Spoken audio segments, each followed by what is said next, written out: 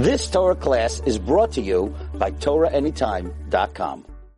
Is there a lot of tension in your home? Like, hello, like, Leah, this is just, I can't take it anymore. I'm frustrated. I'm annoyed. I'm resentful. Help. Okay. If that's you, stay tuned. We have an amazing, amazing human being. I'm telling you, blown away. It's Rabbi Reuven Epstein. And he is going to tell us step by step how to remove or reduce. So Fareed said, I said, let's call it extra. Let's kill all the tension in the house. She goes, that doesn't sound realistic. We're going to reduce tension by a lot. Stay tuned. This is Leah Richheimer for the Ladies Talk Show, and I'll be right with you. Welcome back, everybody. We have an amazing show for you. And Rabbi Reuven Epstein, he's the head of the Marriage Pro, and he's got so much wisdom. He also helps with dating, which I think is like amazing, like getting them dated and getting them married and whatever. He's got this amazing program on his website. He's got lots of free classes. He's fantastic. And you will see that right now. Rabbi, welcome to the show. So happy to have you with us. Thank you so much. It's an honor. Thank you for having me. That's great. Okay, so we go very fast deep. Okay, so I hope you forgive me, but I just want to say, like this reducing tension in your home, that sounds like lovely fairyland, fairy, like not happening. Like, yeah, right. So can you just tell us, like, is it even possible? And then I hope you're going to tell us step by step, because it seems impossible. Like, it's the middle of COVID. We got all the kids at home. It's the summer and we have the Yom Tov is coming. Are you out of your mind? Reduce tension? Not happening. So please enlighten us. Okay. So we're going to go step by step, but I have to tell you something. I'm involved with, I don't know, hundreds, maybe thousands of marriages. And I'm going to tell you that I believe really strongly that the average marriage, the thing that makes it between good and bad is literally split-second decisions. It's not like years and years and tens of thousands of dollars. It's literally a few seconds between greeting your spouse one way versus the other way, appreciating what they did one way versus the other way. And what we find is that it's not like, oh my gosh, I have to buy my wife a new car and a new house and a new husband and a new vacation. and I have to get myself like everything in order for them to be happy. It's really not true. It's really, really cheap and easy to just, instead of making a left turn, to make a right turn. And I'm going to walk you through what I believe to be the average couple, where they go wrong on a regular day. I'm not talking crazy, just a regular day where the average couple, they're just fighting, there's tension, they're yelling at each other. You know, everybody always says, don't go to sleep angry. And then I've heard from people, well, I can never go to sleep because we're just always in a fight, right? We're always arguing with each other. We can't stop. And they're up till 3 o'clock in the morning. And then the next morning they're fighting. Why did you get up late? Well, it's your fault. It's my fault. It just never ends. So I'm going to walk you through the way I see with so many couples that I'm counseling. This is where they go wrong. Okay. You ready? Drum roll. We need it. Let's do this. Okay. Okay, let's go. Okay. Let's do this. All right. So the average man, he thinks he's doing a great job. Okay. Men think they're doing great jobs because we have two thumbs. Nodding, they're like, oh yeah. Right. We have two thumbs and we say, who's got two thumbs and is doing a great job? This guy. So we're very thrilled. We think we're doing an amazing job because we get up in the morning and we go out to daven and to learn. We go to work and we slave away for 8, 10, 12 hours, right? You might be an accountant like me. You might be working on a roof in 120-degree weather. And we're like, I'm killing myself for my family. I'm doing an amazing job. I'm great. And we come home, we're pooped, we're exhausted. We walk in the door and we're just thinking of one thing, two things. We're thinking of a bed. We're thinking of food, and that's what we're thinking of. So we're like walking in the door, okay? And that's the average guy. And we're thinking to ourselves, like, I am just so good at what I do. My wife is just lucky to be married to me. And we come in the door, and that is not what greets us, okay? So we come home, and there's kids, and there's Legos, and the food is not ready, and the house is a little bit chaotic, and the wife is sitting there, and she's like, oh, look who decided to show up. Right? It takes like that split second. Now, why? Why does that happen? Why does that happen? I'm going to tell you why. Okay. So I don't want to say that I've cracked the code of women because I don't think there's anybody who can claim that, but I'm going to tell you something that I really believe Hashem gave women an amazing, amazing intuition, which is why most marriage complaints originate with women. Statistically, nationwide, like 80% of marriage complaints come from women. My phone is blowing up all day. It's the women, right? The men come into the meeting by me and they're like, what are we doing here exactly? Oh, you deal with marriages? Wait, my marriage? That, like, I'm here for you? Are you serious? That's what's going on? Right? That's the average man. We're like, you're not really talking to me. I'm doing an amazing job. Why are you kvetchy so much? Why are you complaining so much? Like, there must be something wrong with my wife. She's so naggy. She's so needy. They're diagnosing her. I think there's something wrong with her because I'm great. I'm wonderful. Women are really smart. And what women have, this intuition, is that they realize that the opposite of a good marriage is not a bad marriage. I'm going to explain to you what I mean. What is a good marriage? A good marriage, the Torah says, is the word davak. Davak means to be connected. It means literally to cling, but it means to have a connection. And the way that it works is that when women sense a disconnection, a coexistence, they go crazy because they're hardwired for deep, meaningful connection. So men, they think they're doing a great job because they're working on behalf of their family. But women, they sense that while you're working on behalf of the family as a whole, it would almost be like somebody having a phone and having a charger. And then saying like, I got the phone, I got the charger, so therefore the phone's got to be charged. But it's not. And just like a phone has batteries, women have batteries.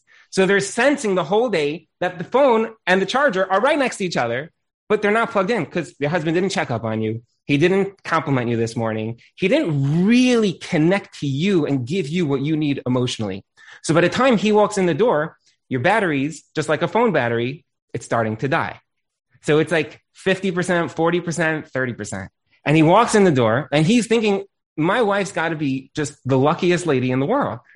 And he doesn't see what's coming at him, which is a woman whose batteries are totally depleted because she just worked with the kids and she couldn't get supper ready on the table. And she knows he's going to be frustrated and she had to do carpool. And she had a million things going on. So her batteries start to flash and they start to beep. And the women, as soon as he walks in the door, because women are so intuitive, they're really mean to say, this is the difference. They mean to say, honey, wow, you worked so hard today. You must be starving. Thank you so much for all that you do.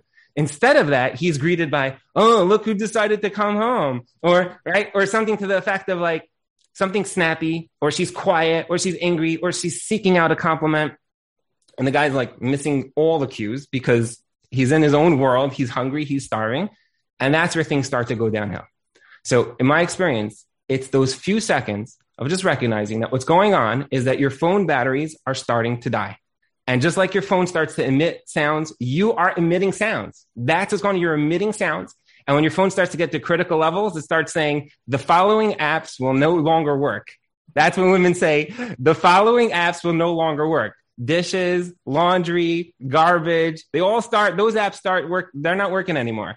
And the men are like, what's going on over here? And when women start complaining to their husbands, they feel like they're being underappreciated, not respected. They feel like they're under attack and they take it very personally. Like, what do you mean? How could it be possible that I'm not doing a great job? I feel like I'm working so hard for you. And the women are like trying to verbalize it, but it usually doesn't come out in the right way. And that is the number one, I believe, mistake that women make, is that if you were smart, you would just recognize what is going on. You'd recognize what's going on. What's going on is I really feel depleted. And rather than attacking my husband, why should I attack the guy? He's so great. He's so good. Yeah, he's not 100% in tune to me. But if I yell and scream and shut down and just give him the silent treatment, he's not going to give me what I really need. So how do I get what I really need? I compliment him. I build him up. And in 2 seconds, you can change your whole relationship from taking a left turn to arguing and fighting all night about why he's not giving you. Is he really giving you? What is he giving you? They're just turning and saying, wow, you really worked so hard today. I feel like we could use like an iced coffee. Maybe we should go for a walk tonight. Like that little change, that 2 seconds of just getting in control of what you're feeling to what you're actually trying to explain to your spouse. It's the difference between like 5 hours of bliss and 5 hours of just walking on eggshells. Yeah, nobody knows they're coming or going. Wow. Is this gorgeous? Is this gorgeous? Okay, so here's the thing. I totally get it. when a woman there's nothing left of her. The kids are screaming. There's Legos everywhere. There, everything's flying. And they also, he forgot their birthday, and he said something mean to them in front of their mother-in-law. And, there's all this resentment and whatever, like the words, oh, you must have worked hard today, dear.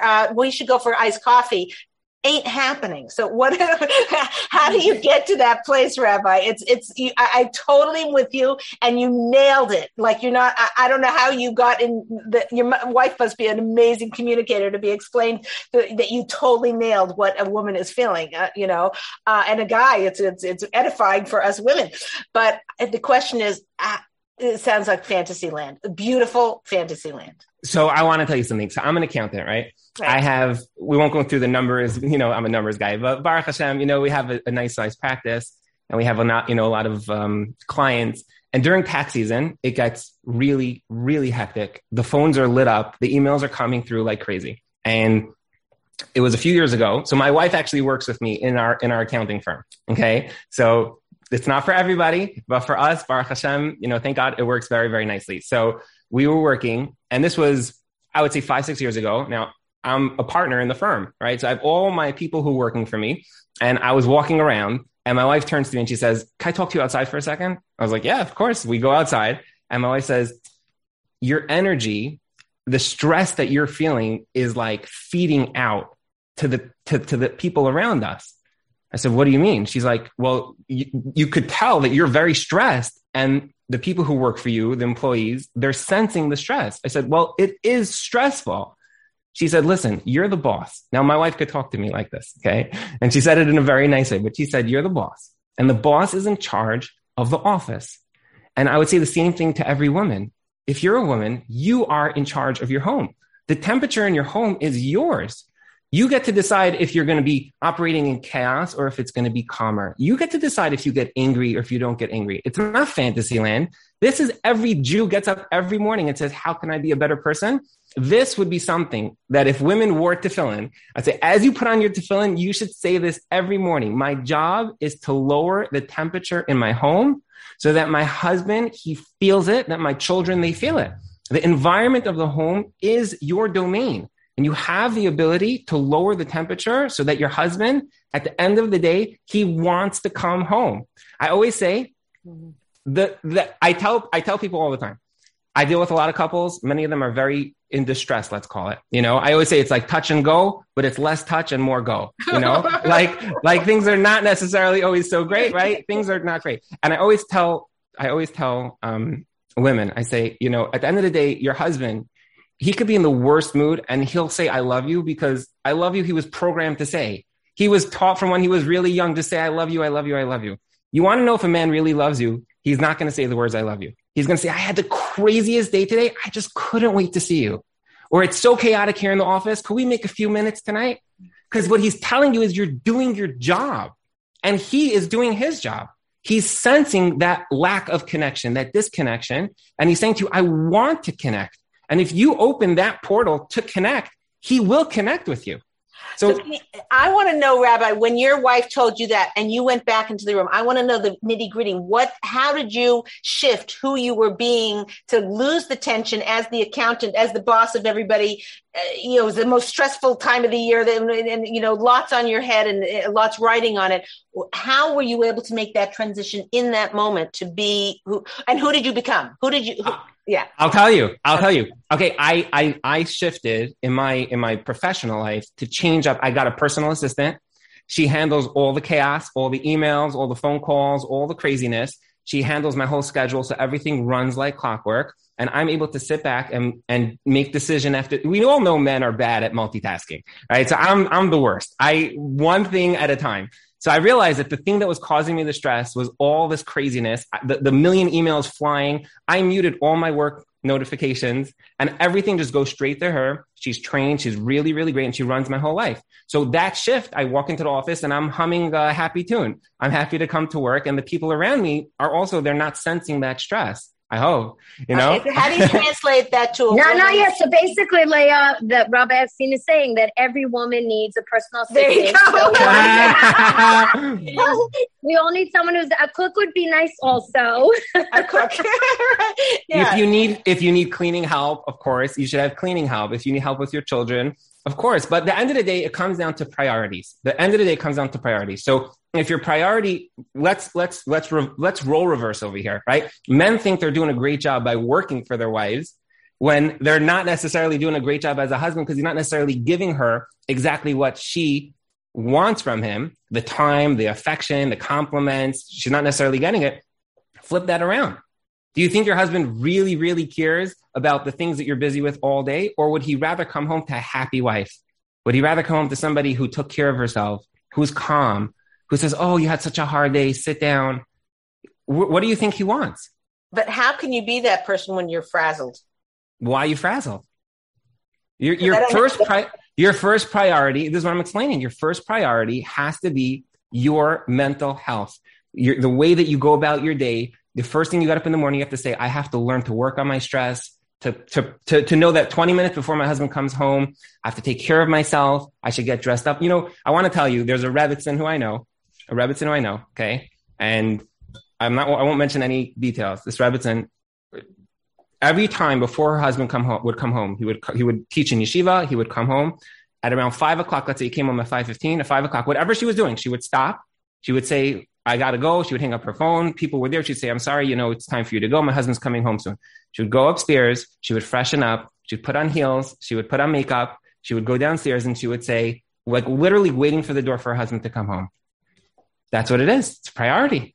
It takes a second, right? It takes 10 minutes, 15 minutes.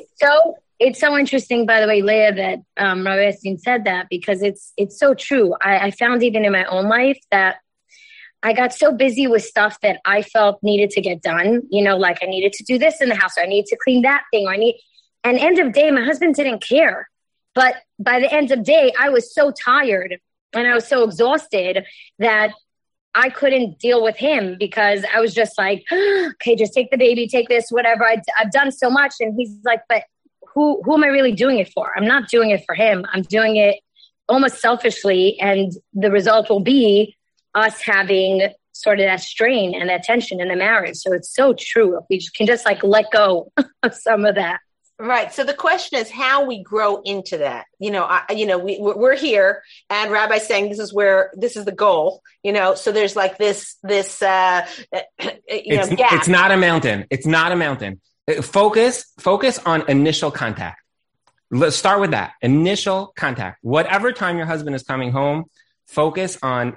Again, if the place is crazy because the kids just came home, then don't focus on that, but focus on how you're dealing with the crazy. If you know that he prefers to have food when he comes home, so then try to have that ready. If he wants you to be put together, so focus on what you think your husband would appreciate walking in the door. Whatever that thing is, that will it like bridges the gap between his work and now he's like transitioning into the home. How many women say, oh, my husband comes home and he's always on the phone and he's always texting and he's not checked out of the office yet. But very often the reason is because he walks in the door. There's nobody there to like greet him, meaning they're throwing things at him. So he's like, I'd rather be working and in the chaos of the work than sitting down and talking to somebody because there's really nobody home to talk to. There's always two sides to the story. So I would say focus on the initial contact. Initial contact is the difference between a right turn and a left turn. And if you can make that right turn right from the beginning, usually you'll see he'll be like, oh, yeah, hey, how are you? He'll put his phone down. He'll talk to you. He'll sit with you. And it's very interesting because I recently got like a super fast charger for my phone, right? You plug it in and in like 15 minutes, your phone is like 50% full. People are like that also. You don't need 15 hours of your spouse's time. They give you a good 15, 20, 30 minutes of like real quality. You're like, okay, you're good. I'm good. We're good. Now let's get back to the craziness. The kids need to be bathed and they have to go to sleep. Then you can focus on the other things. Wow. Well, Leah, we can so connect with what's being said, but what's being asked is what about a woman who's working outside the house and she's also, meaning she's not, this sounds a lot like someone who's, let's say, home, but let's say a woman who she's really coming home just maybe a few minutes before her husband or maybe even the same time as her husband, meaning it's like they're both in that same work world. Yeah, I'll tell you. So there's sometimes, it's funny, a lot of times I deal with people who, let's say, are night nurses, like in a hospital, and their schedules are just so helter-skelter. So the answer is that you have to find what works for you. Meaning whatever timing the two of you as a couple are able to, let's call it, recharge your batteries, that's when you have to do it. See, I'm going to tell you what I think most women, where they struggle. Okay, I'm going to tell you where I think women really struggle. Tell me if I'm right, okay? Because obviously I'm not a woman, but I think they have this figured out to a degree, okay? Women run into this catch-22. All right, hear me out. What they do is like this. They say, I really, really, really want my husband to be proactive. Because when men are proactive, it's worth like 10 to 1, 100 to 1. Meaning if a guy comes in the door and he says, I was on the way home and I know that you like, Reese's peanut butter cups. And I stopped in the pharmacy and they sell it under the counter and I bought one for you and you're just the greatest wife ever. I mean, most women, they would melt. How much does a Reese's peanut butter cups cost? $1? It's nothing. But the fact that he proactively did something for you, it's golden, right? It's golden. On the other hand, if let's say it's before Yontif or whatever, and you turn to him and you say, it's before Yontif, you should be buying me jewelry. And he's like, really? Okay, fine. I guess I'll go with you. And you end up with like a $5,000 necklace.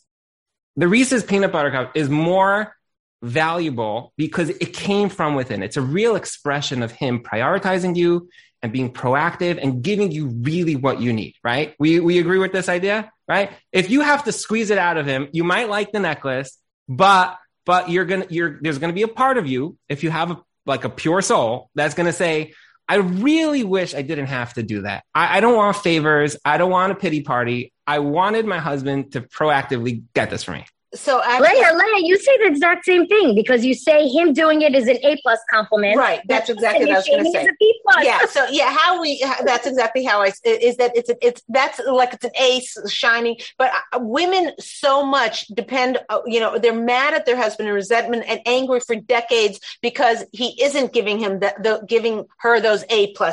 And what I teach women to do, and I have sources for this, which Rabbi may know, is that they need to solicit B compliments because they need more. If they wait for A+ compliments all the time, they're going to be very miserable. So instead of just waiting for him to say this meal was delicious, saying the soup came out pretty good, or what do you like that. So yeah, we're on the same page. Right. So I think that a lot. Very good. I think that's where a lot of women go wrong, in that they know that their husband is not necessarily giving them 100%. And they shoot for the moon, meaning they're just like waiting for him to walk in the door and sweep her off her feet and say, wow, everything's amazing. And instead, when that expectation falls short, they don't say to him, wow, you really worked so hard today. I would really appreciate if we could just, go for a walk or something. And men are funny. Like when you teach us something and it happens 3, 4, 5 times, it just becomes a thing. Like my wife was talking to a certain woman. She would, every time her husband would come home, she would say, you never spend time with me. Why don't we go out for a walk? Every time she was like always nagging her husband for a walk. And my wife said to her, stop. Like you don't realize how heavy you sound and how naggy you sound. I'm telling you, just stop. And after a while, like one day he came home and he said to her, I had such a crazy day. Like, can we just go out for a few minutes for a walk? And she texted my wife. She was so happy. She's like, he connected the dots. Like, oh my goodness. And then this couple they just started. Like every time he would come home, he said, let's just go out for 10 minutes. Let's just go out for 10 minutes. And it became longer and it became date night. So like a lot of times when you teach him and he learns, like, you're not giving me this, you're giving me something else. It's channeling. You're bringing something into the relationship that he's able to relate to. And it's beautiful when it actually like grabs hold.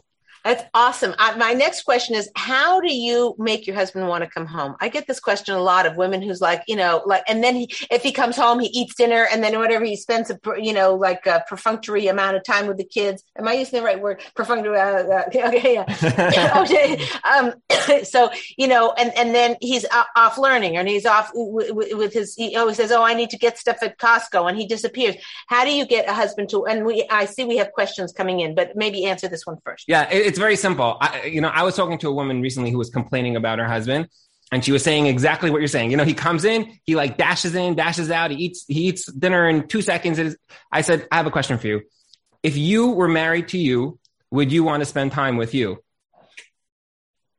And she said, nope, I would be out of here so fast. I would be out the door. At least she's honest. She was very honest. So I spent like a half hour talking to her about her structure and her home and what she can do differently that her husband would want to. It's very simple. Make sure that if you just ask that one question, meaning I don't like complicating things. Ask that one question. What would you want if you came in the door after working or whatever your husband's schedule is, whether he's learning, whether he's working, whether he's in school, whatever he's doing? What would he want when he comes in the house? He'd want a wife who's put together. He would want a house that's put together. He would want food. And then again, if he's missing the cues, like he just doesn't get it because he thinks like, oh, I want to run out to Costco. So like, oh, it's so sweet. You want to run out to Costco for me. And I would really appreciate if we could go for a walk instead and I'll go to Costco tomorrow. Or if you can reschedule the Costco because I would like this. I had a couple, I'll tell you a true story. I had a woman who every Matzah Shabbos, every Saturday night, her husband went ahead and he goes ahead and he's cleaning the dishes. So this was a guy who came to me. Let's just say he wasn't really checked into his marriage. Okay. So we were speaking about giving to your wife and doing, what she would appreciate. So he goes first Matzah Shabbos, the first Saturday night, he rolls up his sleeves. Okay. Kudos. Cause I don't really wash dishes myself. Okay. And he starts scrubbing the dishes and his wife went crazy on him. You're washing the dishes. Who's washing the dishes? This is not how you wash a dish. You're using the warm water. You're supposed to use the hot water. She's like giving it to him over the head. So she called me up and she's telling me about, what happened. I said, I don't understand. The guy's trying. Can you try to channel? And here's like a tool I tell women all the time. What does it mean to channel? Turn to your husband and say to him, wow, you are so awesome that you're finally trying after 25 years to do something. I really sincerely appreciate it. I see what you're trying to do. What would be a huge help is if you go down to the basement and you can clean up toys or clean up the Legos or whatever, meaning just show him, connect the dots. So like men, I don't think there's many men who don't want to be good husbands. I think we just think that we're better than we really are because we're not really giving what the women are appreciating. But if your husband is doing something, which they are, he's working, he doesn't enjoy work. He's working for you. He's taking care of the kids for you. He's doing carpool for you or whatever he's doing, if he's doing anything. So first show him that you appreciate what he's actually doing. And then if there's something that he's not doing, if it's done with love, you can totally shift his focus and he'll continue to give to you. I learned by Rav Yitzchak Berkowitz, and Rav Yitzchak Berkowitz is one of the greatest people in the world. And he always says that the mitzvah of v'ahavta l'reacha kamocha, that you love your fellow Jew like you love yourself, has many offshoots. And one of them is giving tochacha, it's giving rebuke. What does that mean? Giving rebuke usually sounds like me and you are fighting, and loving somebody is I just love you. And he says, no, it's exactly the same thing, because when you really love someone, you're like, I love you. You really need to stop doing that. When it's really coming from love, the person accepts the rebuke. They're like, oh my gosh, thank you for telling me that. I didn't realize that was detrimental for me. So you first have to love and then you can criticize, but the person has to feel the love. So anytime you want to change your husband, criticize him, do something, if he's not feeling the love, you're just going to get into a huge fight. If he feels like, wow, you're the greatest guy and you're so amazing. And then, I really would appreciate that. You don't have to say but and. You know what I find with a lot of people? They're the nicest. They're like the nicest jerks. Meaning they say they're so sweet and it's so passive, but what they're saying is so toxic to a relationship. Like you're not really building up your spouse. You're like, honey, dear, you're terrible. You're not really giving me anything. So guys like, okay, you said it very softly. That's a step, but you're killing me. You're destroying me. It's not a war. It's a cold war. You know what I'm saying? You're not shooting guns. I can tell that there's tension. I can tell that I'm walking on eggshells. I always ask this to women. Does your husband feel like he's walking on eggshells around you? I'm like, maybe. Like if you're honest with it, yeah, maybe. So then take out those eggshells.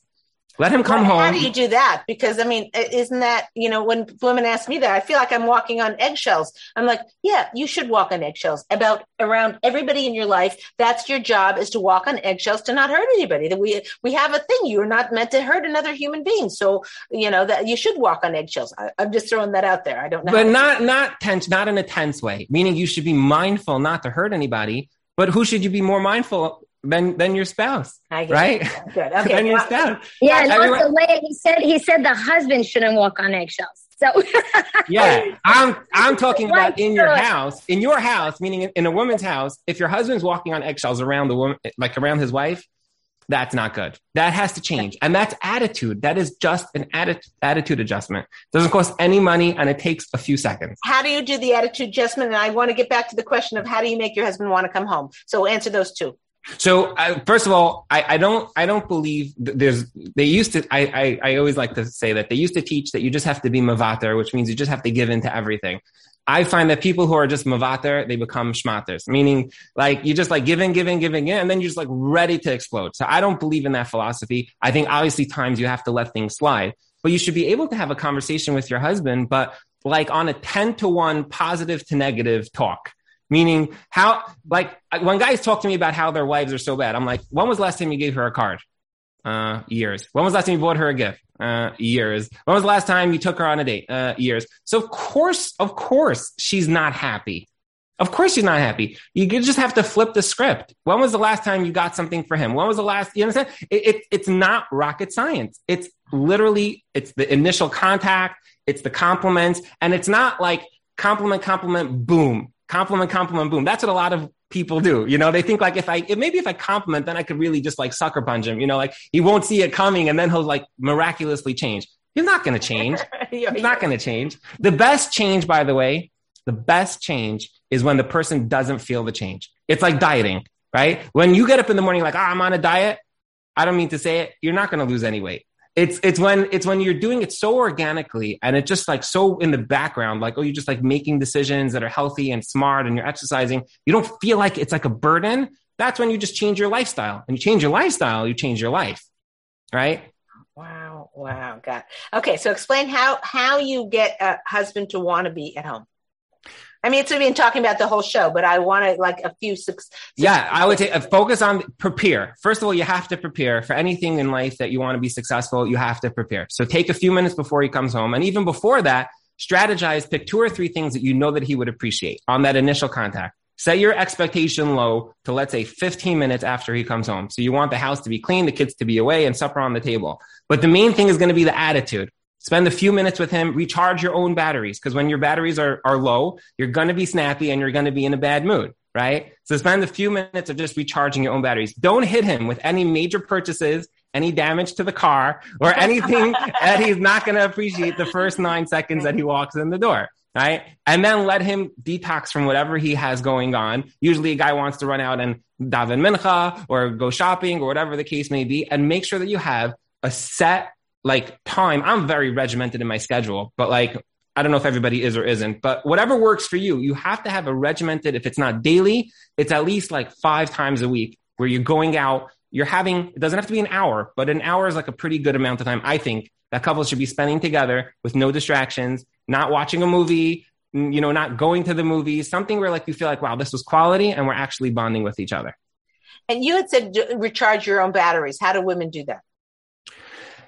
Well, first you have to identify what's draining your batteries, right? If it's your children, right? If it's your job, you know, whatever the case may be. And then you have to obviously take out the bad and then add in some good. Like, you know, everybody has their own life. Everybody has their own life, their own schedule. They know usually what it is. The people around them, it might be, you know, it might be family. It might be a job. It might be your children. Sometimes those things are good, but a lot of times you need a vacation, you need a break. Or again, a lot of times you say, your husband comes home. You can make this up. Like, I know that I need an hour. There's one guy, he told me once a week, his wife wants to go. They have a pool. She likes to go swimming for like an hour.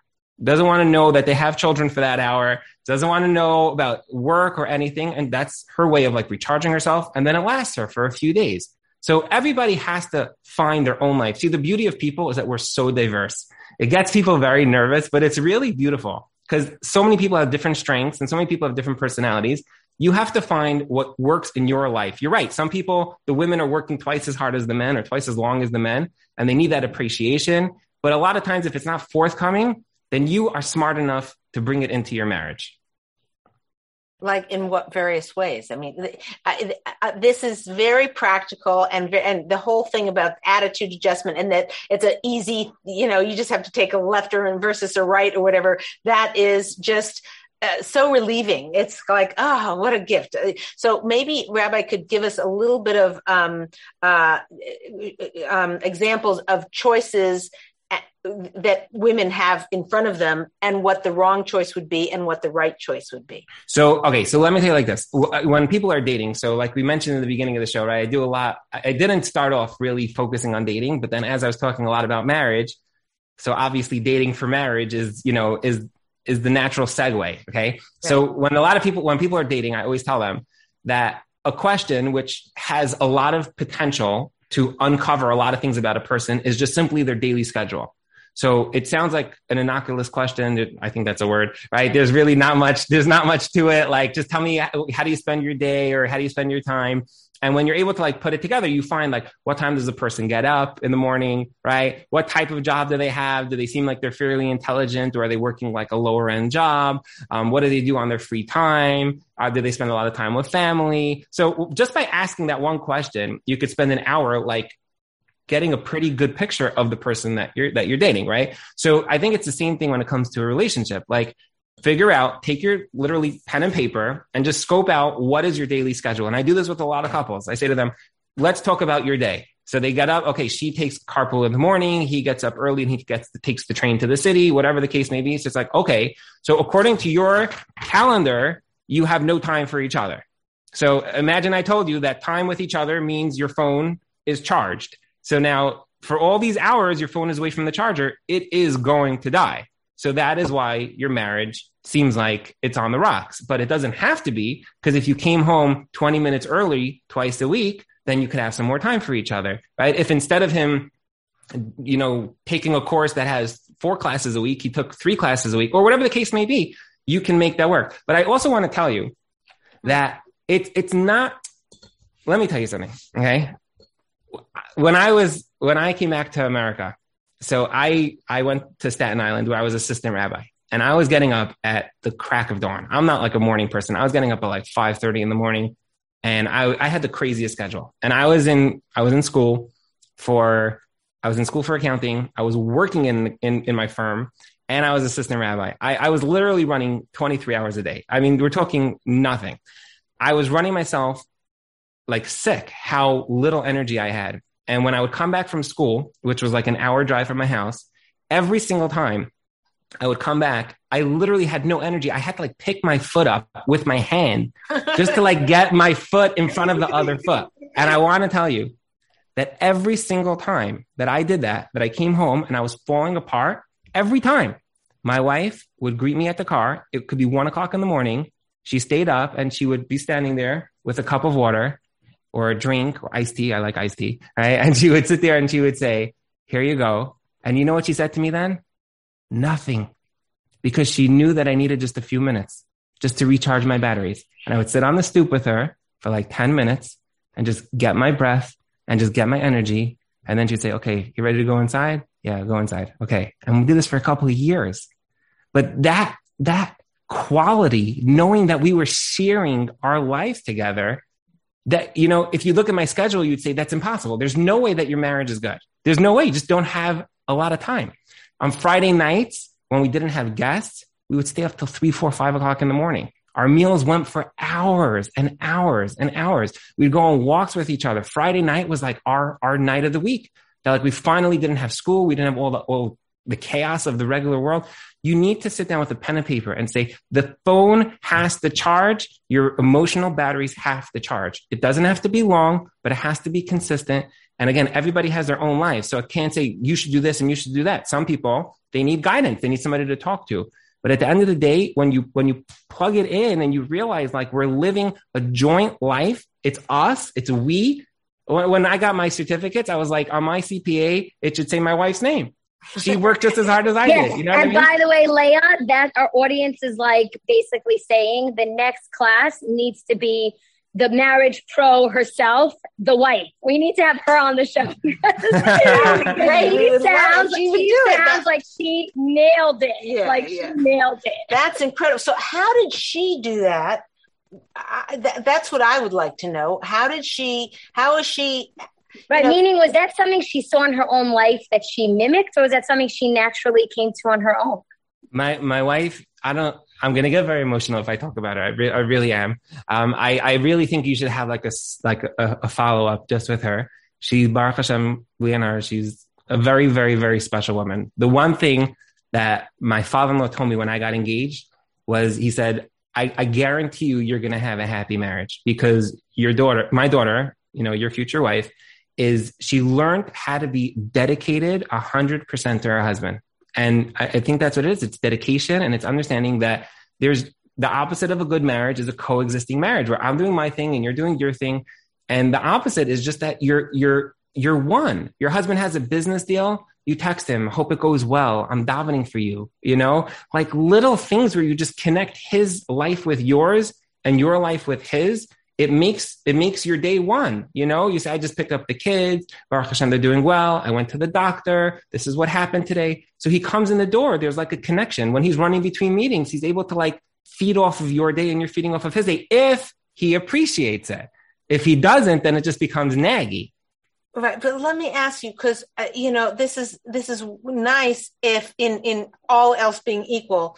But I have a lot of women that say, my husband is I don't want to use the word mean, but mean, like my husband told me that, I need to lose some weight. And my husband also, my husband said, that I'm not as good of a cooker as my sister, his sister, or whatever it is. I mean, there's a lack of a character trait that people are living with, that all else being equal, in a ideal world or whatever, it would be fine. Okay. So whatever, you try and be there for, but when you're building, when you're trying to do that, when you've got resentments and you've got anger, and I mean, I speak with women very deeply on, and they tell me there are things that it's so hard to rise up to have the motivation to be there for somebody who has hurt you. So how do rabbis? So I deal with, a lot of couples in that realm as well. So what tends to happen, again, I'm sure you've seen this in your experience, is that as the years go on and as the resentment builds, they start putting up walls because they don't want to be vulnerable and they don't want to expect that compliment. They don't even expect it anymore. They're just like, behind this like wall. And it's very hard for him to. I don't need it, Yeah. Right. Yeah. Exactly. Right. But okay. So what I do when I sit with couples, I say to them, how old are you? Whatever the age is, right? I'm 50 years old. Okay, great. So you got 70 years left on this planet. Okay. Do you want those 70 years to be blissful, or do you want those 70 years to be miserable? In order to make this work, we have to start taking down brick by brick and then start putting in what needs to be put in. So the way I work with my couples, for example, and you could do this at home, anybody could do this at home, is every day you have to start giving your spouse 3 things that are notable. 3 things that are notable. So a husband, again, it works both ways, meaning the husband has to give and the wife has to receive. So I get dozens and dozens of texts and WhatsApps and emails every day where people tell me the 3 things that they did for their spouse. So, and the wife on her side receiving and being a wife who she's ready to accept, and she's trying to work on like taking down those bricks. So for example, for some couples, it might be as simple as taking a 5-minute walk or going out for iced coffee or whatever the case may be. For some of them, it might be expression. He finally wrote her a note, or every day he pens something to her where he's just trying to like learn how to be expressive in a way that she's going to appreciate. It might be buying. And I'm telling you, marriages are not built. It's not mountains. It's those 30 seconds, those 45 seconds that makes the difference. So I mean, you're right. When there's a lot of toxicity in the air, it's hard because they put up those walls, and then you got to start taking those walls down. But you have to feel safe. And the only way that that's going to happen is if the guy understands and the woman understands. It's like a pitcher and a catcher, right? The guy's not going to pitch if you're not catching, and vice versa, right? So you're right. A lot of times those walls go up. Those walls have to slowly come down brick by brick. And when it does, it accelerates the process so much. I can't tell you how many couples I've worked with. They're married 20, 25 years, 30 years. And after like a couple of weeks, they're like, oh my gosh, we were so stupid. Like if we would have known how easy it was, right? We could start trusting each other. We could start respecting each other. It accelerates the process so much. So it's not rocket science. It's just about having the fortitude to be able to do that. We have a question. It's just so sad. People are saying it's just so sad because when you're first dating or whatever, or even growing up. So many of us don't see that. So it ends up like, it seems like Rabbi Epstein's wife, like her father said, she must have had really good role models showing her that. And I have a friend the same, who her role models, her parents literally lived that. Like her mother worshipped her father and her father worshipped her mother. They were like literally king and queen in the house. Everything was on them. That was what she was like, every part of her, that was her being. So when she got married, she fell so easily into that role versus someone who, let's say, didn't have that and also has the baggage now of just unraveling all this stuff. Yeah, I want to talk about baggage. That's very good. That's where I was going next with this. You read my mind, Sri. But I also want to explain for our viewers that Rabbi had talked about the giver and the receiver. And I just want to say that, there's a Gemara that talks about the husband is the giver and the wife is the receiver.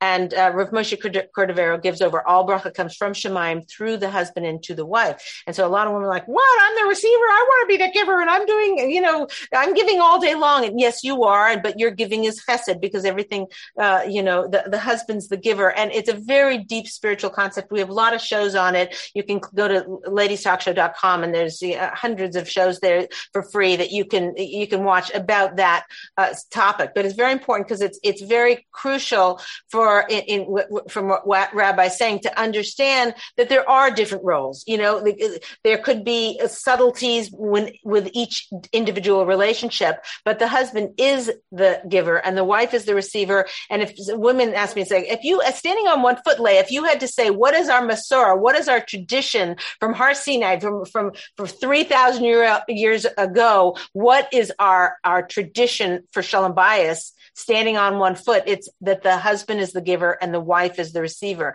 And that the way that the wife becomes, her full essence of her being is to being the largest receiver she can be, because that's where all the blessing from God comes. So that's a whole deeper topic, but I just wanted to touch on it because Rabbi touched on it. It's very, very crucial to understand that. Now I want to get to when people are coming, and if you have anything to say on that, please feel free. But also when people, so now I might have one or two questions for you. The second issue I wanted to ask is about people bringing baggage to the relationship, that there is, dysfunction or lack of role models, or, some women I know, I almost can even tell. I'll be talking with someone in deep and they'll be saying about their dissatisfaction in their marriage. And I'll just kind of go, can I just ask you a question? You don't have to answer if you don't want, but did you read a lot of romance novels when you were a teenager? And they're like, how did you know that? I can just tell their understanding of what a male-woman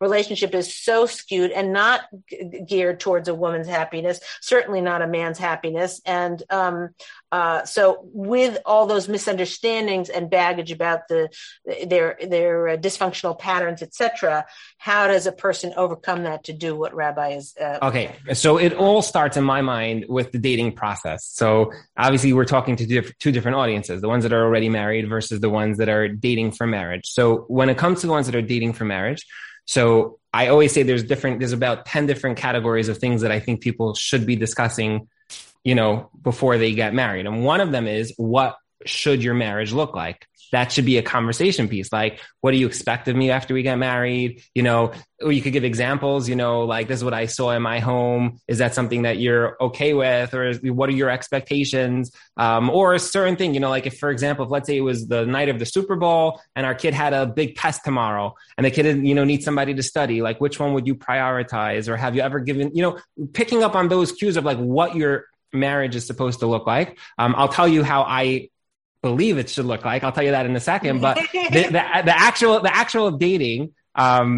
actual dating process, a lot of times will weed out from people who they give good answers and you understand that they're coming from a healthy place versus people who have no clue. They're like, I never thought about it. We'll just figure this out and we'll wing it. But we live in amazing times where people can buy Marriage Secrets and some other, not too many, but some other amazing books on marriage. And they can see podcasts and all these things where they could get an education to learning what marriage could and should look like. I believe everybody should have a rabbi a Rebbitzin, a mentor, somebody that they look up to, that they can actually visualize what marriage should look like. Because a lot of people, they know what it shouldn't look like.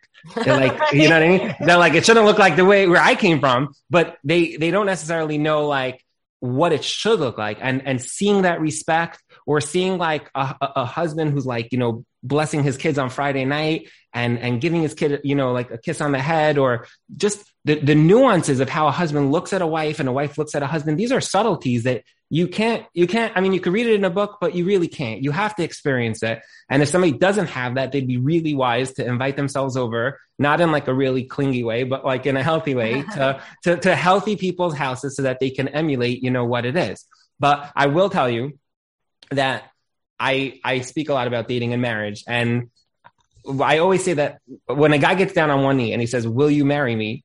What the girl should ask him is, what does that mean to marry you? Like, what is that vision? What does that look like? What am I signing up for? And the answer should be that it's like two people who are going on a walk. So I used to live in Brooklyn, right? So everything's alphabetical. Okay. So it's like Avenue M, N, O, whatever, right? So it's like we're going on a walk from Avenue M to Avenue N. What that means is that I take a step and you take a step, and I take a step and you take a step. I'm not going to run ahead of you. I'm not going to slow down and go behind you. Our life is a journey, and we're going to take this journey together. And a couple that takes that approach, no matter where they're going in life, it means we're going to discuss it before. There's going to be a mutual understanding that we can, you know, voice our opinions. If we disagree, it'll be respectful. We'll have a third party to bounce things off of. That marriage has a pretty good chance, you know, of success. And I had somebody who sent me an email that she was dating a guy, and the guy got down on one knee to propose. And he said, will you marry me? And she said, what does that mean?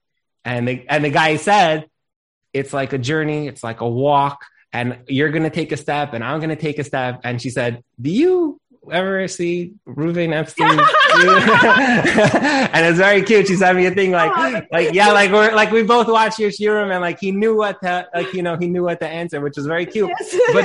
But in a real way, I think that it's a great metaphor. Like, you're not taking a step ahead of your spouse. Like, a lot of people that are like, well, I'm a businessman and therefore I'm so busy. Yeah, but where's your spouse? Where's your kids? Like, where's the rest of your family? You know, like, you might think you're saving the world, but you're not saving the world if your spouse is not along for the ride. And at the end of the day, they're going to be resentful, and your kids will be resentful.